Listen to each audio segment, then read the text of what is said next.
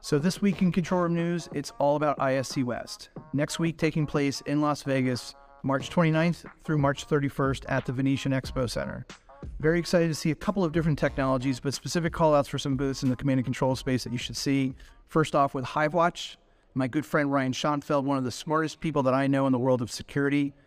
HiveWatch is going to be unleashing their Fusion platform. It is the operating system for command centers. Make sure you see them.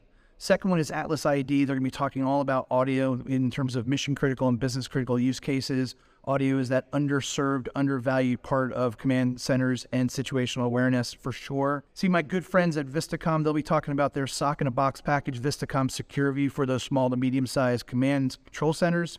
And then also make sure that you hit up the friends at Barco and Winstead. They're in a booth together, sharing space. Barco will be launching a brand new product, also having their flagship display products available.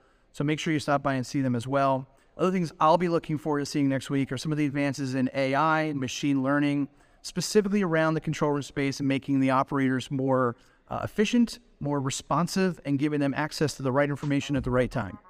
Hope to see you there.